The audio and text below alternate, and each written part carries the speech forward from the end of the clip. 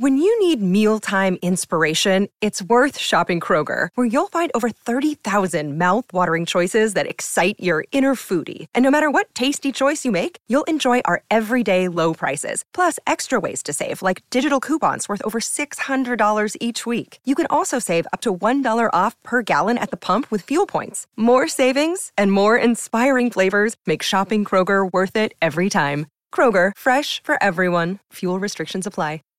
Save big on brunch for mom, all in the Kroger app. Get 16-ounce packs of flavorful Angus 90% lean ground sirloin for $4.99 each with a digital coupon. Then buy 2, get 2 free on 12 packs of delicious Coca-Cola, Pepsi, or 7-Up, all with your card. Shop these deals at your local Kroger, less than 5 miles away. Or tap the screen now to download the Kroger app to save big today. Kroger, fresh for everyone. Prices and product availability subject to change. Restrictions apply. See site for details. Are you kidding me? You are looking live. Winning cures everything. Now for your hosts, Gary and Chris.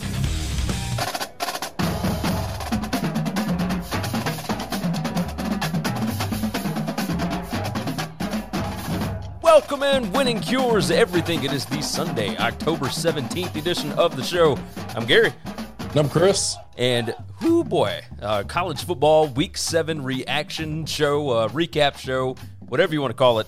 I stayed up too late watching Nevada and Hawaii last night, along with Ole Miss, Tennessee. Man, I am telling you, yesterday was bananas, Chris. And it's like this every single week. I mean, it's continuing on. This is just the first half of the season. Before we dive into the actual games, I got a list of the undefeated teams that are left. All right, I'm going to read them off real quick, and I want you to tell me which ones are frauds, okay? We got Cincinnati, SMU, Wake Forest, Oklahoma, Oklahoma State, Michigan, UTSA, San Diego State, Georgia, and Coastal. So I need to understand the definition of a fraud, Gary. A fraud is a team that, had they not had that scheduled thus far in the season, like a team that is more likely going to end with like 3 or 4 losses as opposed to finish the season undefeated. I don't think any of them end with 4 losses. Not a damn one of these teams end with 4 losses. You don't think it's possible that Michigan State could end with 4 losses? Okay, you're using the word possible. Yes. Is it possible? Absolutely. Do I think it'll happen? No. You know what? I tend to agree. Right. I think these are all, like, at the most, I think we're looking at maybe a 3-loss team. At the worst. At the worst, yeah. None of these teams are losing 4 games. They're not. They're all legitimately good. None of them are frauds in the sense of they're not supposed to be this good. Hey, so I've got a buddy of mine that was talking about, Jamie Chadwell being the next, whatever coach. Do you think, how well do you think he would fit at Nebraska? I see, this is really something we talk about all the time. I don't give a damn about fit. Can he coach, Gary? Can he recruit? Can he motivate players? And can he design schemes that wins football games? Well, agreed. But so here's the reason I bring up Nebraska is because what Jamie Chadwell runs is very triple option-ish, right? Like, and if you have the perfect quarterback like they do with Grayson McCall, he could bring back that running game to Nebraska that Scott Frost ain't doing. That's it. This is just off the top of my head. I saw Coastal here as undefeated. I don't think they're going to get beat the rest of the season, until they get to. I don't either. And so, let's say there's a world where they might lose in the championship game. I mean, I think Louisiana's pretty damn good. I think they're better than them. I think they'll be favored, and I think they'll win. And they got to play App on Wednesday. So, but that App State team is good. They're not special. I agree. I have no idea why everybody in the world tried to tell me. I literally have 35 DMs where App State's going to win, App State's going to cover, App State's going to win, App State's going to cover, you're going to miss that one. And at no point in time did App State have a chance to even win the game. Agreed. They never had a chance to take the lead. No, I will tell you why they do that. It's because they had seen Louisiana struggle against South Alabama. It's all recency bias. That's all. Because we all just assume that if you struggled once, you're just never going to be good again. Exactly. We watched Auburn play like shit against Georgia State. they're just not a good football team, I guess. Everything else we've seen from them is just bullshit, right? Yeah, basically. And that's where Vegas tricks a lot of people. A lot of people. That line actually moved up on Tuesday night. We're not going to talk about that one. We got a lot more to discuss, so we'll go ahead and dive into it. Go ahead and let you know, winningcureseverything.com is the website. Go ahead and check that out. Everywhere you need to subscribe, everywhere you need to follow, etc., is right there. You can also find both of our shows. I host a college football show for BetUS. Chris hosts the college football show for Sportsbook Review. You can find the links to those actually in the description on this YouTube video or podcast, whichever way you are consuming the product. And, of course, we do appreciate you for doing so. If you would, be so kind to share out the show. I see a bunch of people have already jumped into the comments. Tyrone, the Flying Hawaiian, Antoine, he said Chris is live. You better believe Chris is live after yesterday. Good gracious. What a hell of a day. Every Sunday. It's just during the week. I got a damn job. Oh, man. All right, so the show is brought to you by BetUS, where the game begins. You can sign up there using the promo code NCAAF2021. It's going to give you a 125% deposit bonus up to $2,500, and it is Sportsbook exclusive. Again, I tell you every show, it's a hell of a deal. You better go take advantage of it. That's all I'm saying. There's a link in the description. Go ahead and get signed up there. We still got a long ways to go in football season, and that will help you pad your bankroll to finish out the season. Chris, starting off game number 1 here. What a debacle in Knoxville, Tennessee last night. Ole Miss wins 31, Tennessee 26. This game was already nuts before it got to the end of it. It was a fascinating football game. Two offensive staffs that really, really know each other, right? Jeff Lebby was the offensive coordinator at UCF for Josh Heupel. These are two guys that run the same stuff. They know exactly what they're going to do. The defenses came to play last night. So talking about the game first, Matt Corral, not as great as usual in these spots, especially against a team that we didn't think really had a defense. But he was 21 out of 38, 231 yards. He got baited into his first interception of the season, which is surprising since we are in week 7. But had 2 touchdowns passing. The number that surprised me, 30 carries, 195 yards, man. Like, he was their running game. It was unbelievable. So, cheers to Tennessee for keeping this thing close, for not just keeping it close, but, having a shot to win the ball game. Now, before I dive into some of this, I want to get your opinion on everything, the atmosphere, all of it. Tell me what you thought about that game. I thought it was not the game I was expecting, but still a really good game. Crowd was crazy. Crowd was wild. Atmosphere was great, for the most part. At the end, it all fell apart. Everybody today is going to, and all this week is going to rip Tennessee. They're going to rip Tennessee fans. And I would like to tell all those people, be really, really, really careful. Yes. Okay. Because I'm certain that we can go back not really far away and find your team, your fan base doing that. Right. That's actually literally going around the internet right now. A bunch of UT fans are sharing out. I think it was from last year's basketball game. It was 2 years ago, 2019. 2 years ago, where Tennessee went to Ole Miss. Tennessee won the game. Couple of crazy calls went their way, and the fans threw trash on the basketball court, at the players, at the coaches, all this stuff. And now today, all the Ole Miss fans are all sitting high and mighty on their chairs, looking down at Tennessee fans, calling them trash, calling them classless. And I just want to say, this is why I don't call teams cheaters ever whenever they get caught doing something, because I'm under the impression that every fan base, every team is doing this. Every team is bending rules and manipulating regulations to do the exact same thing. Some teams get caught, some teams don't. Okay. Yes. But it doesn't mean you're a cheater. I'm not going to call you a outright cheater. All right. I just don't believe in that, because I think everybody's doing it. Now, if everybody else is playing fair and one team's cheating, that's different. This is not how this works. If every fan base is model citizens all the time and then one is trash, then that's different. We don't have that. We don't live in that world. Outside of Vanderbilt, you just will. Every SEC school would have this, and I will guarantee you massive amounts of other schools across the country have had situations like this. I'm not defending it. I don't think it's okay. I think it's nasty. I think it's classless. But it doesn't mean that today is a day that we all just get to take a big shit on Tennessee. Yes, I agree 100%. I wrote down, Brandon Walker actually tweeted this out last night about 1 a.m. or whatever time it was. He said, dirty little secret, every SEC stadium is capable of having this happen. Maybe not Vanderbilt. I think it'd be really hard to get Vanderbilt fans that passionate about losing a football game. If you had Vanderbilt fans super fired up about a season and then a bad call goes against them late in the game, maybe, right? Because I think it is possible if you had a James Franklin-ish like year, right? Maybe. But either way, it's not just SEC. It's also just across the globe. Across the country. But so I actually wrote down some things that I could remember. LSU, like, for years and years was known for just being ruthless, throwing batteries at opposing players, throwing cups. I've heard this. No. I've heard, Gary, I've heard these things.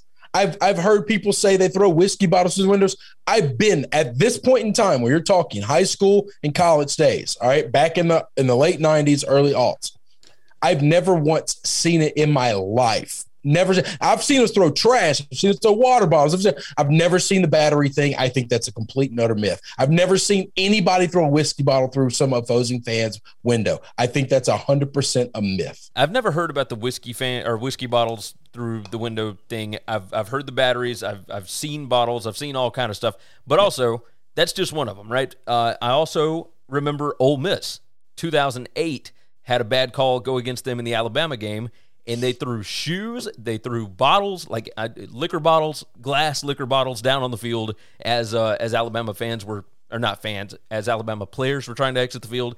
I remember Alabama in 2007.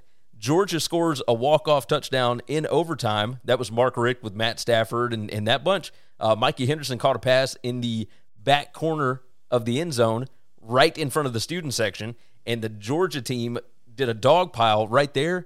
And they had cups and garbage and all kind of crap that was falling all over them. So this stuff has happened before. It's not the first time. It won't be the last time. But I had not seen it to this extent, right? So we did have a couple of guys come in. Ghost Dog said golf balls hurt, lawn darts are worse. The Flying Hawaiian said, have you ever seen blackout SEC students? Ryan said, who takes range balls to football games? That is so. I did have on here. Who carries a mustard bottle? Like, how do you get a mustard bottle? These are people that were tailgating and they just brought a bunch of shit in. Somebody had it in their purse, I'm sure. Yeah, I just or they could have gone to the concession stand, I guess. Or they could have just gotten to the concession stand and just taken it. There's no telling. Bad officiating. Let's hit on that right quick. There were multiple issues in this game, but it wasn't just this game, because we're going to talk Auburn and Arkansas here in just a little bit. I don't know of any other – like, we have bad officiating across the board in college football, but it is more synonymous with the SEC than anywhere else. How in the world do you reel this thing back in? Right? Like, what do you even do here? I don't know how to fix this problem. There's nothing you can do, Gary. I mean, what are you talking about? You think these guys are just going to get better at their job? We have this conversation every year. Every year we have this conversation. Last year, I think we had this conversation every week. And we just kept thinking, listen, it's our fault for expecting anything of anybody, okay? Yeah. You just have low expectations of these people. Know that they're not just – and I'm not doing they're only human. No, fuck that, all right? They're pieces of shit that are bad at their job and they're highly compensated. All right, be better at your damn job. The biggest problem I have with officiating being bad is when you know you made a bad call and somebody is explaining to you how you missed it, you have to find a way to correct that. Like, you can't – these guys get their ego. It's just like umpires, just like everybody else. They all have these huge egos, and they don't want to change their mind because they think that will make them look worse, when actually it will make them look a lot better if they just said, you know what, I got that wrong, we're going to reverse this call. Yeah, I agree. Larry jumped in. He said SEC fans are super passionate and it isn't close. He's not wrong. I don't know that you would get this out of a lot of Pac-12 games, but you also might not get it out of a lot of Pac-12 games because there's just not as many people there that are fired up about their team. Like, This was SEC's or Tennessee's coming out party, and this stuff is going to happen. What did you think about the faking injuries thing? I don't know that there were as many fake injuries in that. If you go back and look, they ran over 190 plays between the two teams. Even with the lower temperatures, you run that many plays, man, especially because Ole Miss had a bunch of guys that were out, so you had guys that were playing every single snap. Yeah, some of those I think were actual like cramp injuries. So even if they weren't, this is just part of the game. Until they find a way to enforce penalties on something like this, you can't stop somebody from faking an injury. So you can't stop them, but can I not like it? Can I call them out on it? Yeah, we can, because I don't like it. I don't like it. I'm a consistent across the board. When my team does it, I think it's bullshit. When other teams do it, I think it's bullshit. Like, I understand it's a manipulation of the rule and we need to change the rule. I know they'll never change the rule. They'll absolutely never change it. And I really don't even know how to appropriately change it. That's the biggest problem because at some point in time, you are going to end up penalizing a team for having a legitimate injury. So I don't know the answer to that. All right. But I do know that it's bullshit and we've got to find a way to stop it. Yeah, no, it got a little out of hand in Knoxville last night between both of the teams. I've never seen a Tennessee. Well, the spot on the fourth down play was complete and utter bullshit. And then how did you see the screenshot of the referee that called the spot and where he was coming from and how he's the one that's supposed to determine where that spot was? Yes. I mean, he was 35 yards downfield away from the play, running towards it. How in the hell do you know where to spot the football? What angle do you have? There's no way. So why are we not reviewing that? Why are we not saying you're not allowed to make that call? We're going to let something else make that call.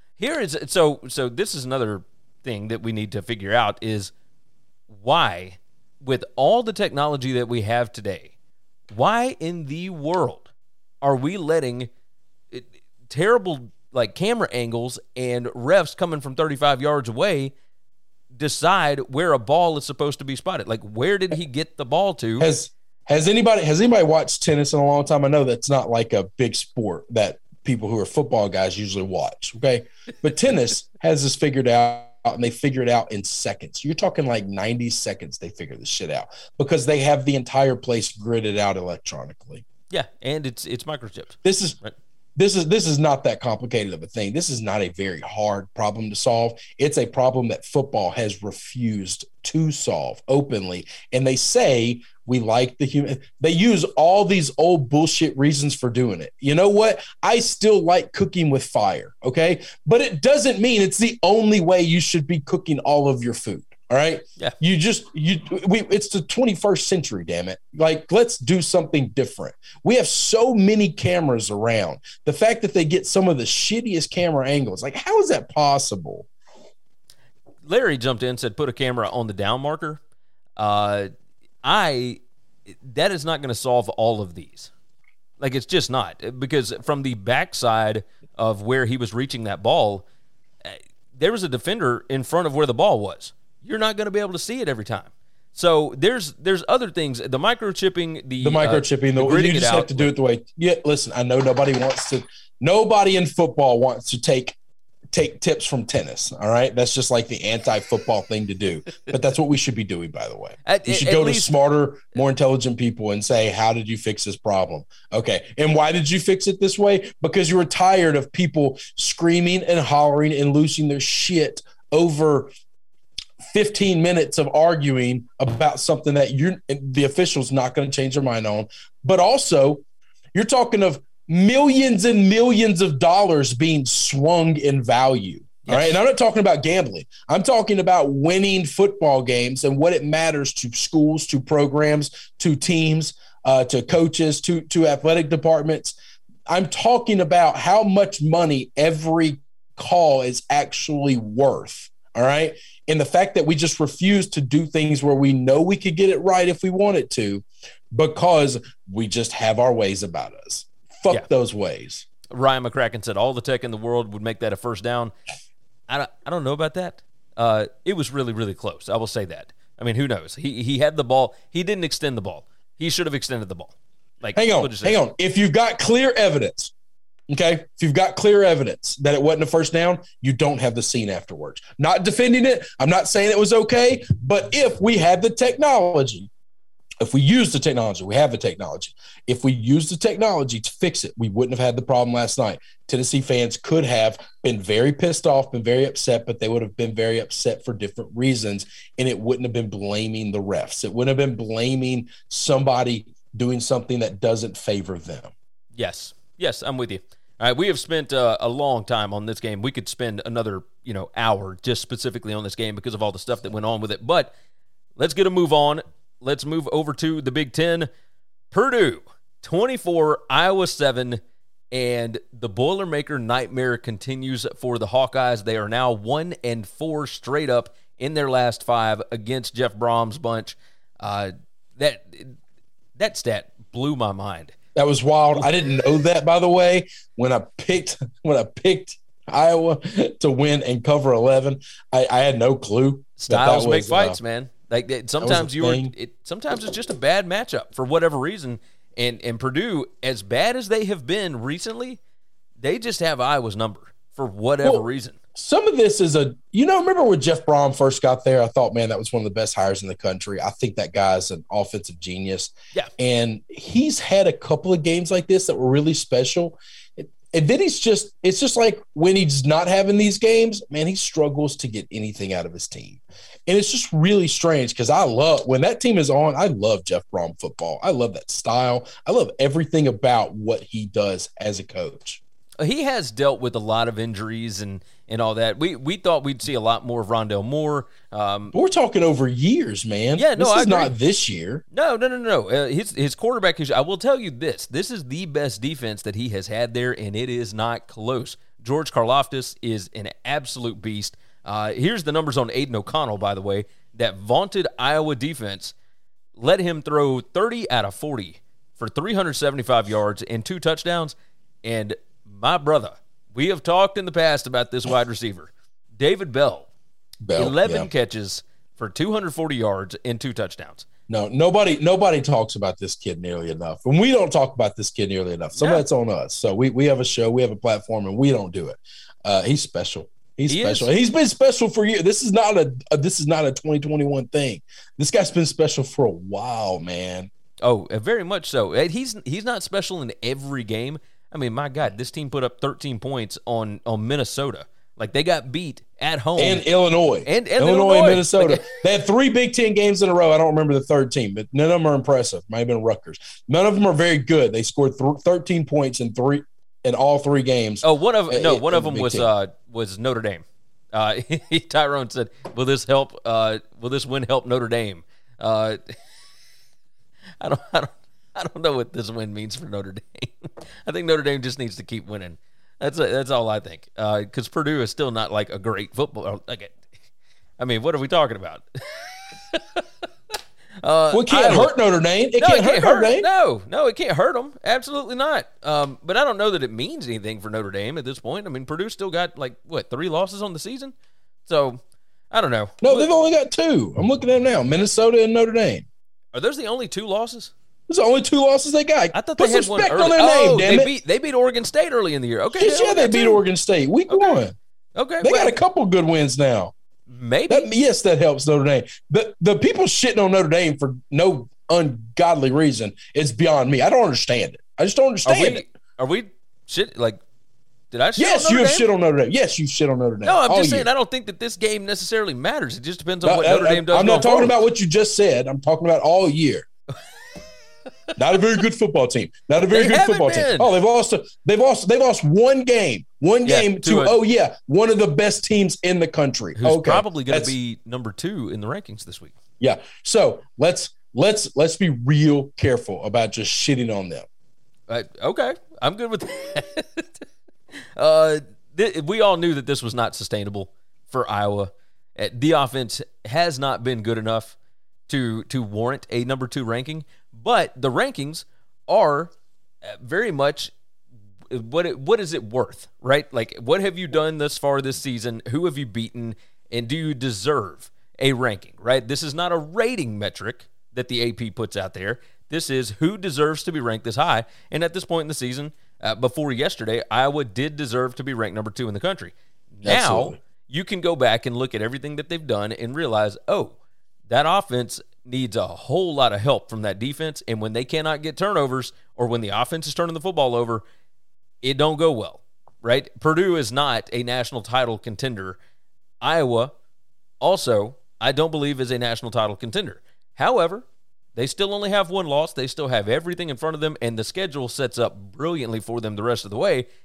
But they can get beat by anybody on this schedule if Spencer Petras throws 4 interceptions like he did yesterday. But right? any team can get beat if you throw Yes. 4 interceptions. Oh, yeah. And what's crazy is it wasn't the interceptions that led to the points for Purdue. Purdue went on long, sustained drives. They kept the football away from Iowa. Like, it was a masterclass of offense by Jeff Brom and that bunch because they knew it was going to be tough to score on them, and they found all of the different things that would hurt Iowa. And it was brilliant, absolutely brilliant. I was a little shocked at how one-sided the game was. I thought Purdue had a shot to win. I did not think that it would be like this. So let's move into the Big 12 right quick. And, brother, is the Gundy gang actually good? Like, Yes. Are we? Didn't we say that before the season started? And so so 32-24, Oklahoma State gets the win over Texas. I still don't know what to make of it because if Texas had not shot themselves in the foot time after time after time, there was a point in this game where they could have been up like 35-10. Like they gave points to Oklahoma State that kept them in the ball game and shot themselves in the foot and cost themselves points. I don't know. Like I don't think Texas. You and I just see football differently all the time. Okay. All the time. Because you never give the other team credit for doing something.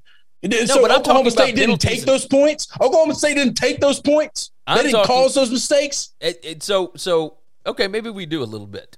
Because I look at it as... Because you always see it as one team is supposed to be good, so if anything good happens to the team that's not supposed to be as good, then they just got lucky. The other team just gave it away. You have this hierarchy of who's supposed to be good and who's not all the time.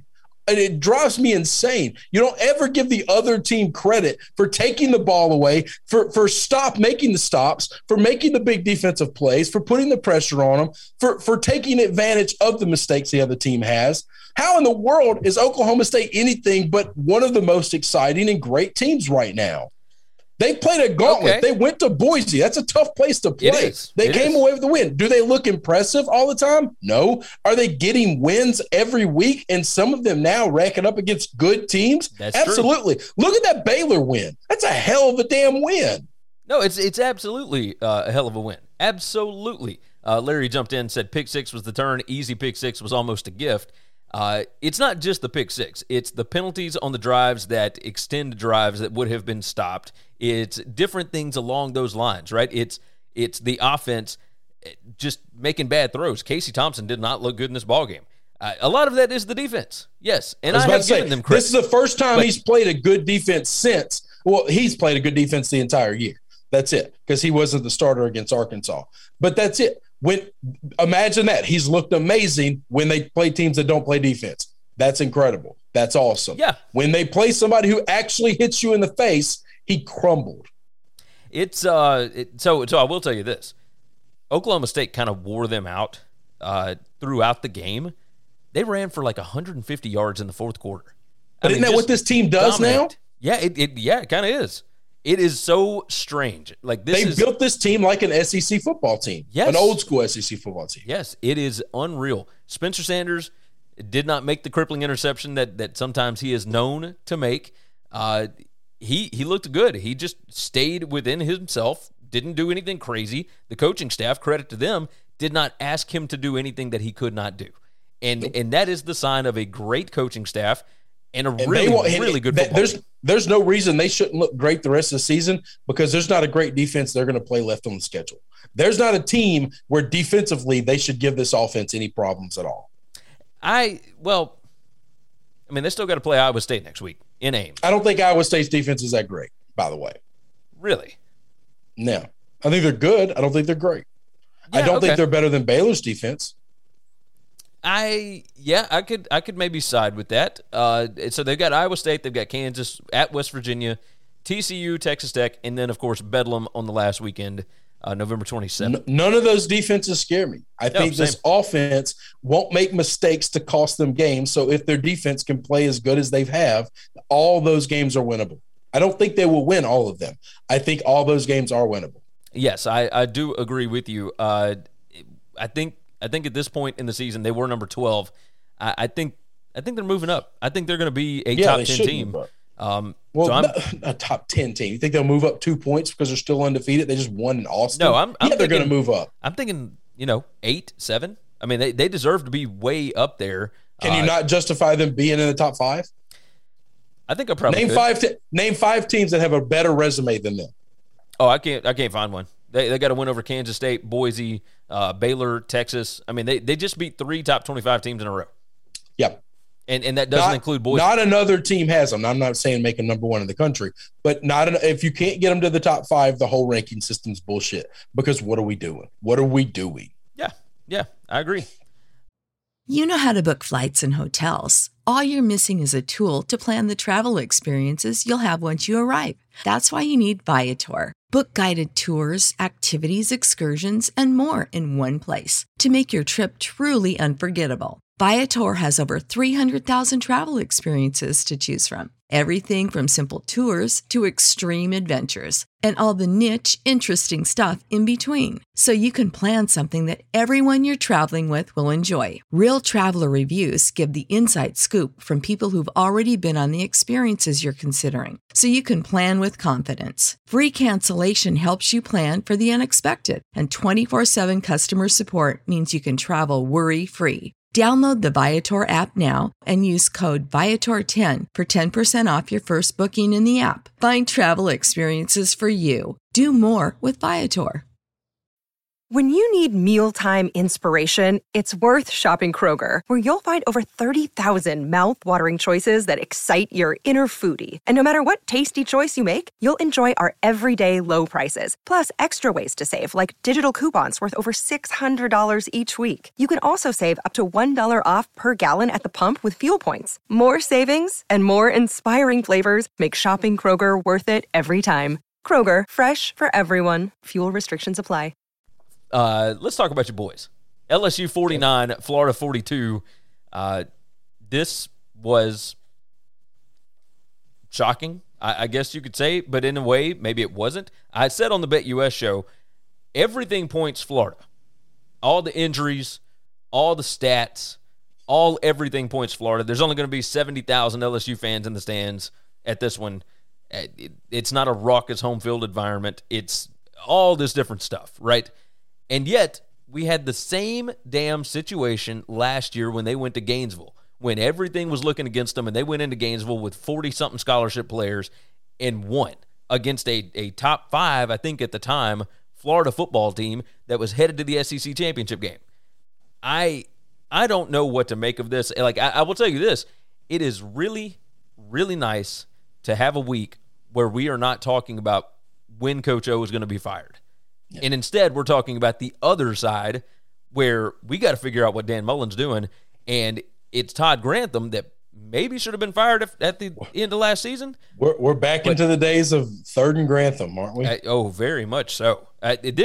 So the numbers here, Tyrion Davis-Price, by the way, LSU single-game rushing record, had 287 yards on 36 carries. That's 8 yards a clip. But on top of that, like, Florida's defense had been pretty good against the run. And LSU had, 327 yards? I think I saw this. 327 yards in the previous 4 games. Yeah. They had 321 in this game alone. That is damning. Just damning. Like, there's nothing that you could tell me that would have made me believe before this game that LSU would be able to do this. And yet, go ahead. No, go ahead. There was nothing from the LSU side. This was not coaching. This was not scheming. This was not any of that. This was men deciding we're resetting the season. We are tired of the way we have looked. We are tired of the embarrassment that we've been. It's time to put all that behind us and just go outplay somebody. Just go be bigger, stronger, faster than somebody else. Go hit somebody that's in front of you, push them to the ground, and just impose your will on them. And that's exactly what they did. They did it the entire game. So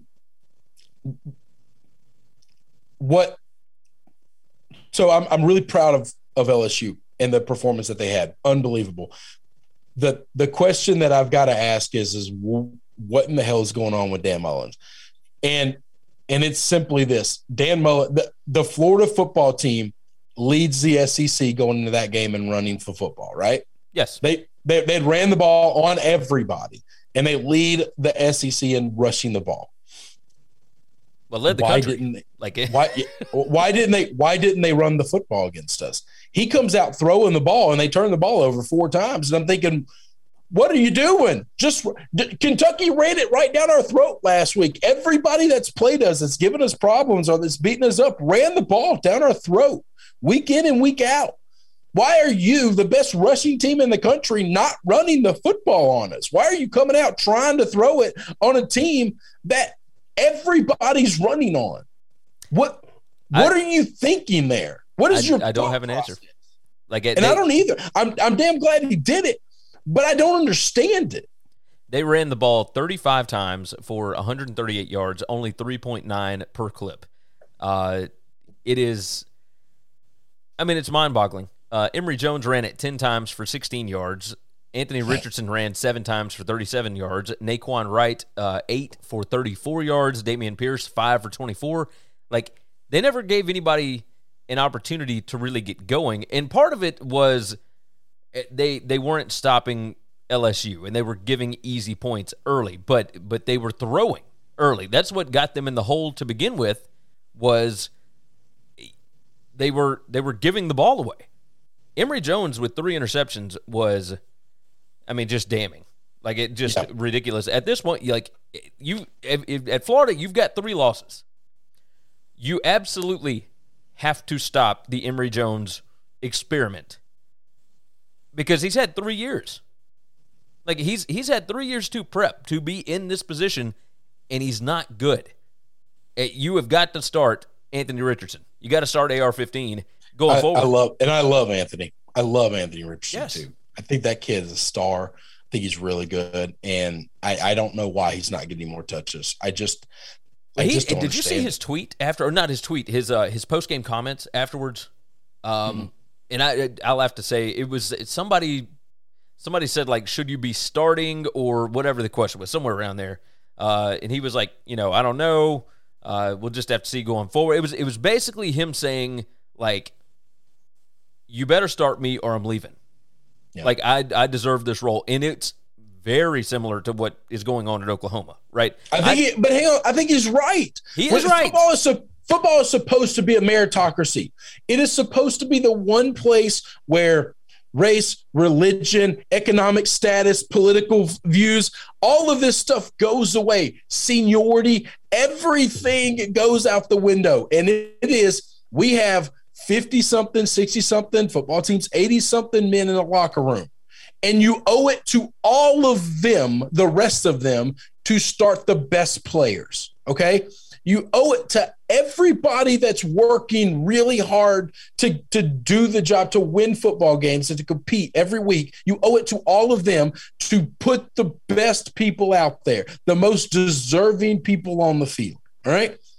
That's your number one responsibility as a coach, is to make sure that no outside bias influences come into play here, and you just start the best players. I don't know why these coaches are getting too cute with this. If you've got somebody better than someone else, why is Lincoln Riley afraid of Spencer Rattler transferring out? Why is he scared of that? The guy can't play football and be really good at it. We've watched him. You have one of the most quarterback-friendly offenses in the world, and he's not very good. Emory Jones has had signs of being good, but Dan Mullen is one of the most quarterback-friendly coaches in the country.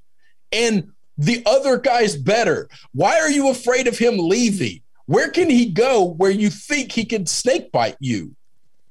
You got me. I don't know. Hey, you think he's going to transfer to South Carolina and their offensive coaching staff is better than you? You think they're going to get something out of him that you couldn't get? I will tell you. What are you scared of? I will tell you what some people are scared of, and it's what happened to James Franklin in Kinnick Stadium last week, and that is you've got two guys that are pretty good. You want to try and make both of them happy. When one of them leaves and you don't have the other guy that's behind him prepped and he's not ready to play, it can cost you a game, right? That's the issue. But it can cost you a game like this one if you're Dan Mullen if you don't start the right guy from the very beginning. So, yeah. What are you going to do? Hey, the Flying Hawaiian jumped in, said, like the video, guys. Yes, we've got more people watching than have liked the video. So go ahead and like the video for us and make sure you are subscribed to the channel. We do this every Sunday. For those that are coming in from Chicago and whatnot that heard me on Friday morning with Jonathan Hood, we appreciate you being here. We talked a lot about our Sunday recap show on that. So, yes, we are glad that you guys are here. Josh jumped in and said, go Tigers. Ghost Dog jumped in, said LSU and Florida showed me they got no defense. And Modest Cowboy said Ed O knows how to get his team motivated. Really impressive. I don't even know that it was necessarily Coach O. I think this was a team that was tired of being embarrassed. That's what I think. Some of it is Coach, and Coach O's got to get some credit here. The best thing, I'm going to tell you the best thing that came out of Tiger Stadium. Now, I don't know. This is the thing that makes me the happiest.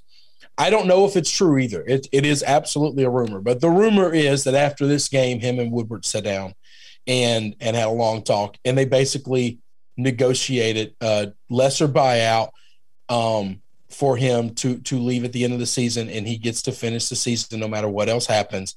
And there's a trust factor of, I trust you with this program. I trust you to do the right thing. But also, we want to leave this thing in the right way, because we want Coach O to always be able to come back to Tiger Stadium and be heralded as a hero and not be remembered for this season or last season. We want to be able to celebrate in 10 years the 2019 season and bring those players back and bring those coaches back and him and Joe Brady and Joe Burrow and Steve Emziger and all those guys, and to celebrate and cheer them on again. And if they leave in tumultuous ways, you're just not going to get that. Yeah, it's very tough to do that. I hope that rumor is true, because that's how I want this relationship to end. I want it to them to separate ways in situations where we understand everybody's okay here. Yeah, I tend to agree. All right, let's move on from there. We'll kind of start going quicker on some of these. Auburn 38, Arkansas 23. Bo Nix. I'm not going to apologize for the things that I have said before, because he deserved all of it. He played horribly the last two seasons, and people still thought, oh, he's one of the best quarterbacks, He was not. He absolutely was not. However, massive improvements this season, and he was awesome against the Hogs yesterday. Props to Brian Harsin and Mike Bobo for being able to develop him. And did anybody think Mike Bobo had that in him still? I'll be honest, no. I didn't either. I didn't either, by the way. I didn't know anything about Harsin, so I can't speak to that. I didn't think Bobo had this anyway. When they made that hire as an OC, I thought, well, we've seen him in the SEC for a while, and he hadn't done anything special. Nope, you are 100% correct. He's done some special this year. Oh, yes. Bo Nix, 21 out of 26, 2 touchdowns, 292 yards. And one interception. Josh said he plays well on the road. Yeah, that's the biggest change. Is he has always been Bo Picks on the road. He's been awful on the road. And this year thus far, at LSU, at Arkansas, even at Penn State, he has played really well. This was not the Tank Bigsby show or anything like that. This wasn't the ground game that got them this win. I will say this. So I watched a lot of this game yesterday. And there were some big officiating. We talked about it with the Ole Miss game. There was some big officiating stuff in this. But I don't know that any of it was so overwhelming that it took Arkansas out of the game. Arkansas had plenty of opportunities here to win this football game. And I think this team finally just ran out of gas. They have been against a gauntlet from the word go this season, and they just do not have the depth required to be able to compete week in and week out all season long against a schedule like this. I mean, if you look at who they have played at Texas A&M, Georgia, Ole Miss, now you got to come home to face off against Auburn. I mean, it's tough. It is a gauntlet in the SEC West, and they were going through it. It should be a little easier on the back half, but man, Fayetteville was rocking. This was a hell of a crowd. They put up a hell of a fight, and they were in it until the very end. And Auburn surprised me, very much surprised me. I thought that this team was not very good this year. This one is the one that kind of turned the corner for me. Did you have a feeling on this one? Yeah, I still like Arkansas. I still think the way that listen, we now are looking at them from a different lens, yes. And so we're using words like frauds and things like that. Remember, how can somebody be a fraud when they came into the season and people thought they would struggle to win 4 games? Agreed. And you know what I'm saying? And now because they've lost a couple of games, they've lost some of them ugly. Like now they're frauds. Well, really? Like I don't understand that. Auburn just outplayed them. Bo looked magical. Bo looked like he looked at Baton Rouge. He just was pulling stuff out of his ass that you just didn't think was capable of doing. Yeah, I'm with you. The toughest part of Arkansas' schedule, by the way, already gone. They play Arkansas Pine Bluff, then they've got a bye week. They play Mississippi State at home. They've got at LSU. They do have at Alabama, and then they close with Missouri. So, they're sitting at 4-3 right now. I think. But if they can win 3 out of those 5 games, that's a 7-win season for a team that I think their over/under coming into the season was 4.5. No, it was 5.5. 5.5. Okay, but still, like that's impressive. You know what I'm saying? Like this is. It really bothers me when people are now calling them frauds. Like, not frauds. This was always going to be the toughest part of the schedule, and the fact that they got the win over A&M, they got the win over Texas. Huge wins. Yes, you still got plenty of shots later on in this season to get big wins as well. The program's headed in the right direction, and Auburn, it showed in this one, they have got the program headed in the right direction as well. So this is I will tell you this. The last half of this season is going to be a lot of fun in the SEC. A lot of fun. Keeping on the SEC, let's talk Georgia and Kentucky right quick. Not a whole lot to say about this one. Georgia won 30-13. It was 14-7 at the half, and Kentucky's offensive coordinator, Liam Cohen, brought out everything in this one. I'm talking all the shifts, all the motions, all the trips to the left, trips to the right, all the different kind of cockamamie stuff. Running, wide receivers out of the running back position and tight ends and running post route, like all kinds of crazy stuff in this ball game. And that long drive, what was it, like a 20-play drive or whatever they had that got them their touchdown in the first half? Yeah, that was his masterpiece. I don't think they ever expected to win the game, but I think that they wanted to prove that they could put up points on this defense and that they were going to at least hang in the game and make Georgia uncomfortable, and they did for a long portion of this ball game. So props to Mark Stoops and what he's doing. He is still, they're 6-1 right now. He is going to get a lot of looks at other places. I don't know that if I were him, I would leave Kentucky because I think that he is a god there at this point. There are very reasonable expectations at Kentucky that you will not find. But if you have a chance to go somewhere and win a national title, that's different. Right. It depends on what you want to do, right? Because I don't think you can win a national title at Kentucky. Oh, I agree. Not 100%. Right now, at least. No, so you can be great. You can be really, really good. But that's the issue is do you think you can win a title? Because if you can go somewhere and win a title, and let's say you get would you rather, I'll ask you this, would you rather be at a place like Kentucky and when you're done, have them build a statue to you and you be a god and a legend there, but never win a title, never even win an SEC title, never even make it to Atlanta, or go to a place like LSU? I'm not saying he's going to take the LSU or USC or someplace like that.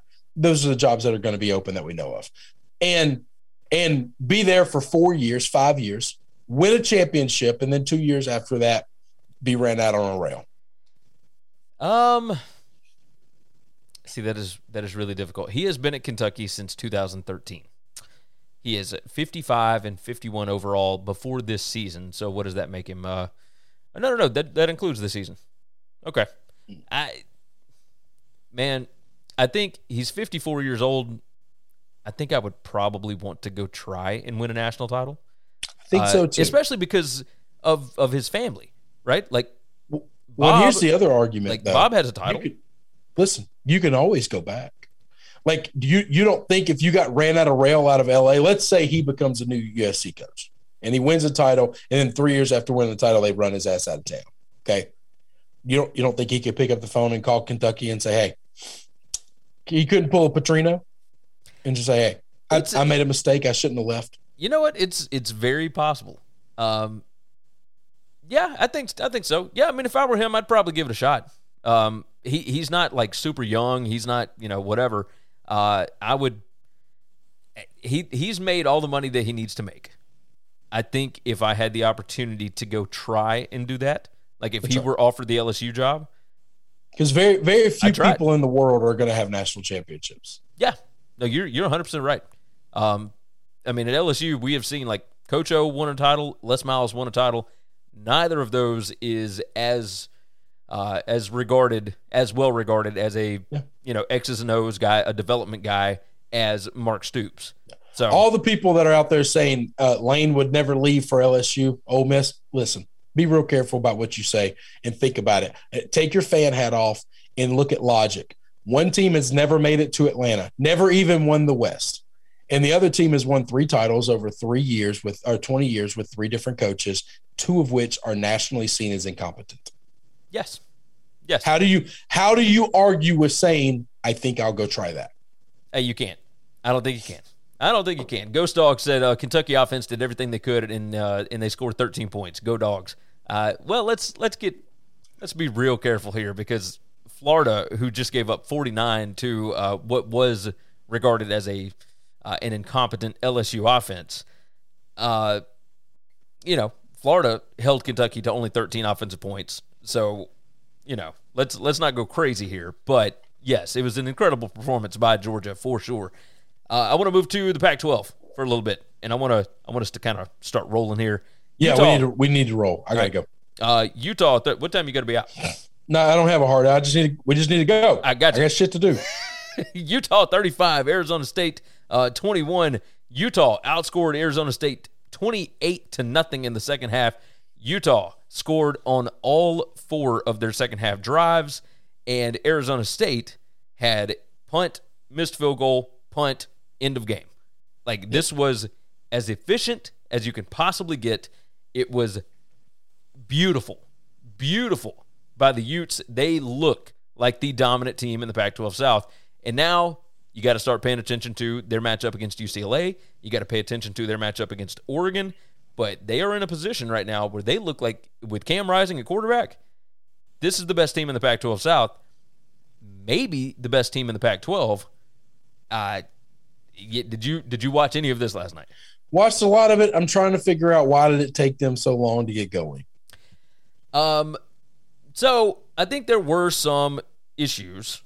This game was 21-7 for a long time. It was. I thought you were talking about just on the season period. No, I'm talking about this game. Why did Cam Rising look like shit in the first half? That's a great question, and I don't have a good answer. He looked bad. So if he's going to be a 1/2 quarterback, that's great. Sometimes that ain't going to win a lot of games. Yeah, I mean, I'm with you. You're not going to get many opportunities where your defense is going to hold somebody to nothing for you to score 28 unanswered. Yeah. That's my problem. That's my fear. I thought he looked really good. I thought the second half was amazing. I'm trying to figure out why this offense can't get going earlier than that. Why were they just completely inept the first half? So Larry said coaching adjustments. Cam is nervous. It's only his 3rd start. He was nervous at home? Yeah, I don't find the nervousness thing. I will say this, that Arizona State, very physical team, very intimidating team, but I did not think it would take that long for him to get rolling. Like, I'll say that. I didn't think that it would take that long. But either way, They got it rolling. I mean, they were at home. They took care of what they needed to take care of. Not a ton of mistakes in the first half. It was just Arizona State was the better football team in the first half. They just couldn't get first downs. Yeah. They're just three and out. I mean, offense looked awful. So this sets up well for Utah, and sets up well for my over 8.5 ticket that I'm holding right now for the season, because I thought that thing was deader than hell. But Utah looks good thus far. Moving on to the next one, the Caleb Williams show in Norman last night. Good Lord, I had that on one of my TVs. And Caleb Williams, 18 out of 23 for 295 yards passing, 4 touchdowns. He had 9 carries for 66 yards and 1 touchdown. Kennedy Brooks, now that Caleb Williams is the quarterback, Kennedy Brooks is a monster at running back for them. Had 20 carries for 153 yards, 1 touchdown. My question out of this game wasn't so much about Oklahoma, because now, once they have a competent quarterback in there, yes, we know what we're going to get from that Oklahoma offense week in and week out. My question is, what in the world, and we ask it every week, it feels like, what's going on with TCU's defense? The offense has been good enough. Max Duggan, 20 out of 30 passing, 346 yards, 4 touchdowns, no interceptions. He had 8 carries for 45 yards. And the wide receiver, Quentin Johnson, 7 catches, 185 yards, 3 touchdowns. That should be enough for a TCU team, for a Gary Patterson team to win with. If you got a quarterback that is slanging for 300 yards and 4 touchdowns, you ought to be able to win a game. And they've done it multiple times this year. Max Duggan has looked great this season. This defense is atrocious. Yeah, and they're bad. I don't know what to make of it. And I have tried watching this team. I'm buddies with guys that cover TCU, and they can't figure this out. This defense on paper is supposed to be the best one that they have had ever under Gary Patterson, and he cannot get them working right. I know that they've got some injury issues and whatnot, but I didn't think it was going to be that big of a deal.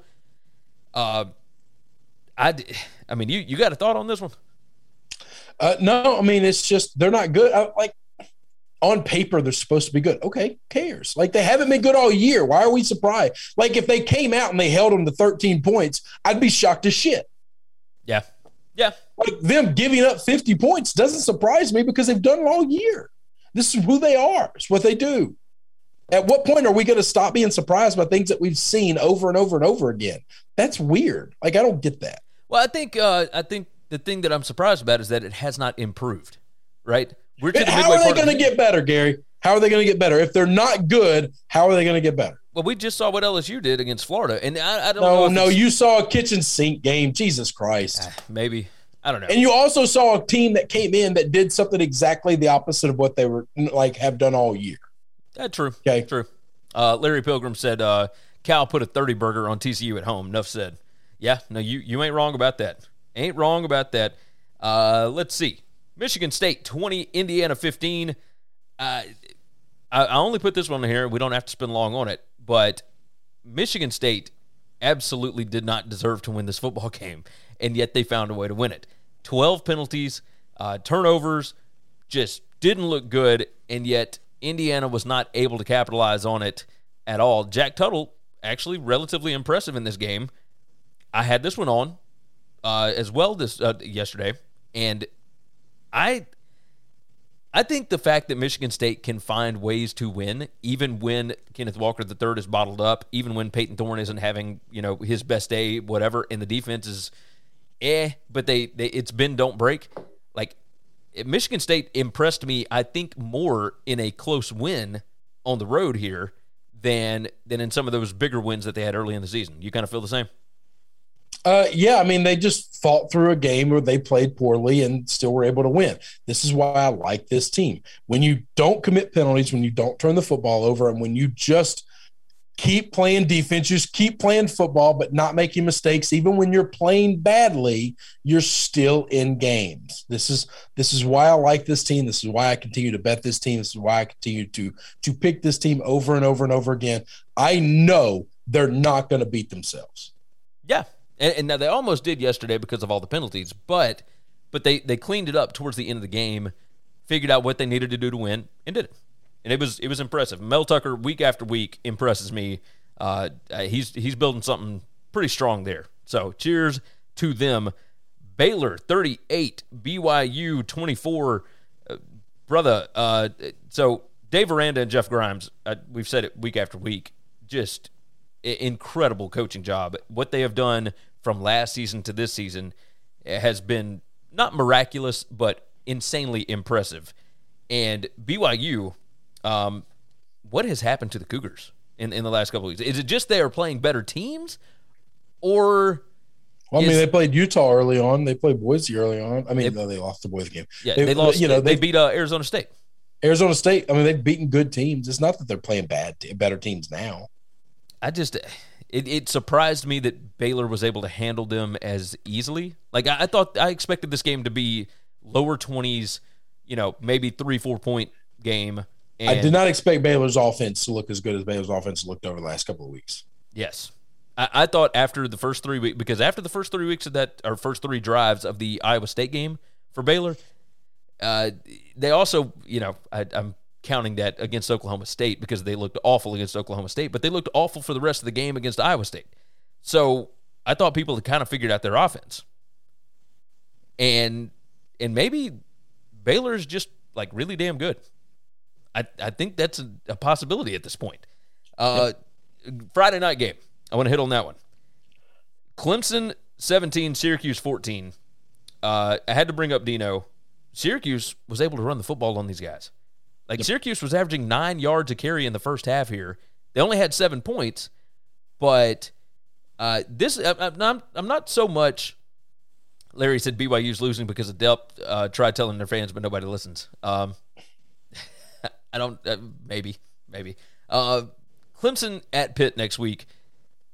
Yikes, because Clemson still cannot score. They shoot themselves in the foot too many times. I thought the Clemson offense looked better in this game. If I'm not mistaken, you were watching this on Friday along with it was the Red Sox game on Friday night. Is that right? Yeah, I had both games going. Yeah. So we kind of talked about this in the group chat a little bit. Clemson's offense looked a little bit better, and yet they still shot themselves in the foot too many times.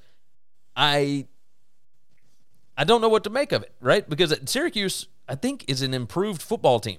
I don't know that Dino's going to get fired after this year. I think we all expected that was an inevitability.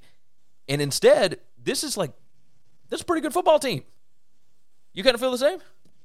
Yeah. I mean, yeah, they're a good team. They should have won that game. I didn't like the play calling at the end. Agreed. I think they could have done that a whole lot better. I was not a fan, but neither here nor there. They played with Clemson. I don't think Clemson's offense looked any better. I just don't think Syracuse's defense is very good. So that's yeah. I mean, you may not be wrong about that. They were moving the football and then they stopped. So Pittsburgh 28, Virginia. No. Sorry, Washington State 34, Stanford 31. Washington State came back and won this damn ball game. That is 3 straight for Nick Rolovich in that bunch. And so we'll talk about the game. Jaden DeLaura and let's see.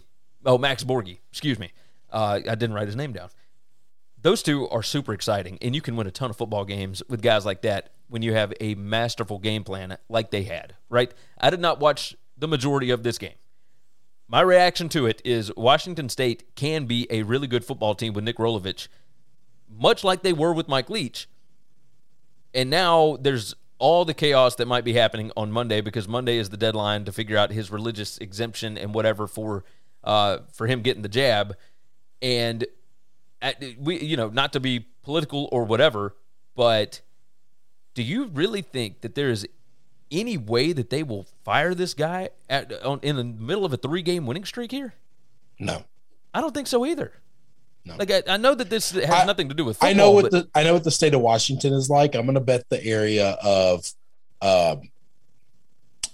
Pullman. I'm gonna bet that area ain't like Seattle. Agreed. I'm gonna bet the boosters and the people that run things at Washington State. Now I could be very wrong. I'm gonna bet they're very different. It's a different world in Pullman, Washington. I will tell you that. Very, very interesting stuff. Right quick, we're not going to spend an hour and a half. We're going to try and wrap some of these up. Pitt 28, Virginia Tech 7. My question here is, Justin Fuente, what the hell? What are you doing? Like this Pitt, their defense has not been great all season. Now I guess we can expect like a good showing out of a Pat Narduzzi defense at some point. Whenever during the season, you can find it somewhere. But this is a team that gave up 44 points to Western Michigan, and Virginia Tech put up 7 points in this game. And I know that it was a bit of a hangover because they were in that Notre Dame game and they thought they were going to be able to win that one. But this was awful. Like 224 yards of offense for Virginia Tech in this game. They only had the ball for 21 minutes. They could not sustain drives. They were not successful at all. And Pitt, on the other side, ran the ball. Like 208 yards rushing in this game, 4.7 yards per rush for a team that cannot run. Has not been able to run all season. It's been the Kenny Pickett show.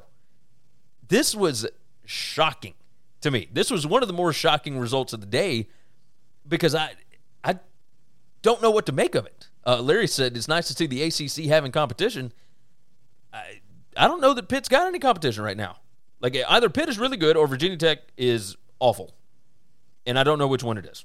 You got a thought on Fuente? Like, is this the last rodeo? Yeah, probably. Yeah, I think so. All right, I got a couple of also rants here. All right, so I want to talk for a couple of minutes, and I want your opinion here. Louisiana Monroe 31, Liberty 28, and Malik Willis had 3 interceptions. I don't know what is going on with Hugh Freeze in this because this is a game that they were favored by almost, I think, 33 points at kick. ULM is now 3-3, very impressive. They won with a backup quarterback because Rich Rodriguez's son is the starting quarterback, and he has been out for multiple weeks now because he was hospitalized in the middle of a game a couple of weeks ago. And this is really good for Terry Bowden and for Rich Rodriguez. But, man, props to Louisiana Monroe. They are not nearly as bad as everybody assumed that they would be. But, 2, Liberty, this was supposed to be, another crowning season after a big season last year. I don't know that this necessarily hurts Hugh Freeze long-term as far as, like, trying to get other jobs and whatnot. But I don't know what to make of this team anymore. You got any ideas? No, I mean, I can't explain it. I don't know. They're up and they're down. Like, it's just this entire season. It's just been chaos. Do you want to hit Cincy, UCF, or UTEP? No. Hitting 6 wins? No. There were a few other ones here. Iowa State, North Carolina, any of those? Anything else that drives you at this point? Nope. This wasn't a big weekend. So Oregon. It was a big weekend. We just talked for an hour and a half. Yeah, it was a big weekend. A lot of shit happened. We talked about it already. All right. Then let's go ahead and wrap this thing up. An hour and 5 minutes in. This is the shortest one we have done in quite some time. There were big things this weekend for sure. Next weekend is, I'm sure, going to be absolutely insane because there's not like that gargantuan matchup. I don't even know where game day is going to go next week. Got no idea.